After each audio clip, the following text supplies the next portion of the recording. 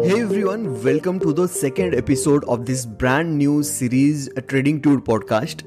इस शो में हम स्टॉक मार्केट के बारे में वो सारे फैक्टर्स को डिस्कस करते हैं जो एक रिटेल ट्रेडर फेस करता है। तो आज मैं ऐसे 5 साइकोलॉजिकल फैक्टर्स आपके साथ डिस्कस करने वाला हूं और आपके साथ शेयर करने वाला हूं कि व्हाई साइकोलॉजी इज इम्पोर्टेंट। अगर आप लाइव मार्केट में ट्रेडिंग करते हैं तो आप डेफिनेटली आज की जो टॉपिक है अपने एक्सपीरियंसेस के साथ रिलेट कर पाएंगे। अगर आप मुझे फर्स्ट टाइम के लिए सुन रहे हैं then please consider following me. आप मुझे अभी जिस भी प्लेटफॉर्म पर सुन रहे हैं and also consider subscribing to my YouTube channel trading tude. Now let's move on to the topic.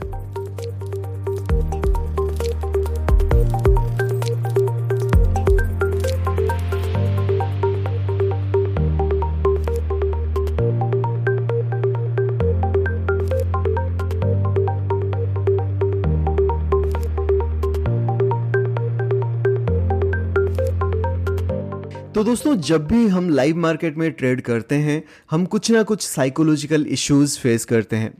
तो यहाँ पे पहला पॉइंट ये है कि अगर हमारी साइकोलॉजी स्ट्रांग नहीं होती है देन हम एक विनिंग ट्रेड को ज़्यादा टाइम के लिए होल्ड नहीं कर पाते हैं। जैसे ही हम कोई पोजीशन बनाते हैं और जैसे ही वो पोजीशन लॉस में कन्वर्ट हो जाता है, चाहे हमारे एनालिसिस कितना भी स्ट्रांग हो, जैसे ही वो पोजीशन थोड़ा बहुत प्रॉफिट दिखाना शुरू कर देता है या तो फिर जैसे ही वो पोजीशन कॉस्ट टू कॉस्ट में आने लग जाता है, हमारे माइंड में तरह तरह की थॉट्स आती हैं और हम अपने फियर की वजह से उस ट्रेड से एग्जिट हो जाते हैं। और ये तब होता है जब हमारी साइकोलॉजी स्ट्रांग नहीं होती है। अब दोस्तों, जो दूसरा फैक्टर है वो ये है कि जब हमारी साइकोलॉजी स्ट्रांग नहीं होती है हम एक लूजिंग ट्रेड से बाहर नहीं निकल पाते हैं। पहले तो हम इसी होप में बैठे रहते हैं कि वो लॉस प्रॉफिट में कन्वर्ट हो जाएगा और ऊपर से तब हमारी हिम्मत नहीं होती है कि हम उस लॉस को बुक कर लें, जिसके वजह से हमारा छोटा सा लॉस धीरे धीरे बड़ा होने लग जाता है।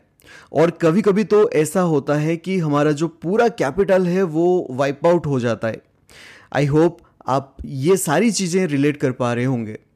अब दोस्तों, तीसरा पॉइंट ये है कि हमारी साइकोलॉजी स्ट्रांग ना होने की वजह से हम रिवेंज ट्रेडिंग शुरू कर देते हैं जब भी हमारा लॉस होता है और उस चक्कर में हमारा और भी ज्यादा लॉस हो जाता है। मतलब अभी सोचने वाली बात यह है कि हम कभी भी हमारे ट्रेडिंग अकाउंट में लॉस नहीं देखना चाहते हैं, लेकिन the truth is loss and profit are part of this game. हम एवरीडे प्रॉफिट नहीं कमा सकते। क्या आपने इस बात पे कभी ध्यान दिया है? अब दोस्तों, चौथा पॉइंट यह है कि हमारी साइकोलॉजी स्ट्रांग ना होने की वजह से हम अपने पोजीशन साइजिंग पे कंसिस्टेंसी मेंटेन नहीं कर पाते हैं। जैसे कि कभी हमें कोई शेयर अगर सस्ता मिल रहा है तो हम ह्यूज क्वांटिटी में खरीद लेते हैं और तब हम ये नहीं सोचते हैं कि यहाँ पे लॉस भी ह्यूज हो सकता है। हम उस समय बस क्वांटिटी को प्रॉफिट के साथ मल्टीप्लाई करते हैं और ग्रीडीनेस के वजह से हमारे पास जितना भी कैपिटल होता है पूरा कैपिटल स्टॉक मार्केट में लगा लेते हैं। अब दोस्तों, जो फिफ्थ पॉइंट है वो ये है कि जब हमारी साइकोलॉजी स्ट्रांग नहीं होती है, माइंडसेट स्ट्रांग नहीं होता है, हम ट्रेडिंग में डिसिप्लिन मेंटेन नहीं करते हैं, जिसके चलते हम बहुत ही कम दिनों में स्टॉक मार्केट से आउट हो जाते हैं। आई होप दोस्तों आप अभी साइकोलॉजी की इंपॉर्टेंस समझ पा रहे होंगे और अपने ट्रेडिंग जर्नी के साथ रिलेट कर पा रहे होंगे। कैसा लगा आज का टॉपिक मुझे कमेंट सेक्शन में बताना और अगर आपको पसंद आए तो एक लाइक जरूर कर देना। मिलते हैं फिर अगले एपिसोड में। Till then, thank you so much and stay tuned.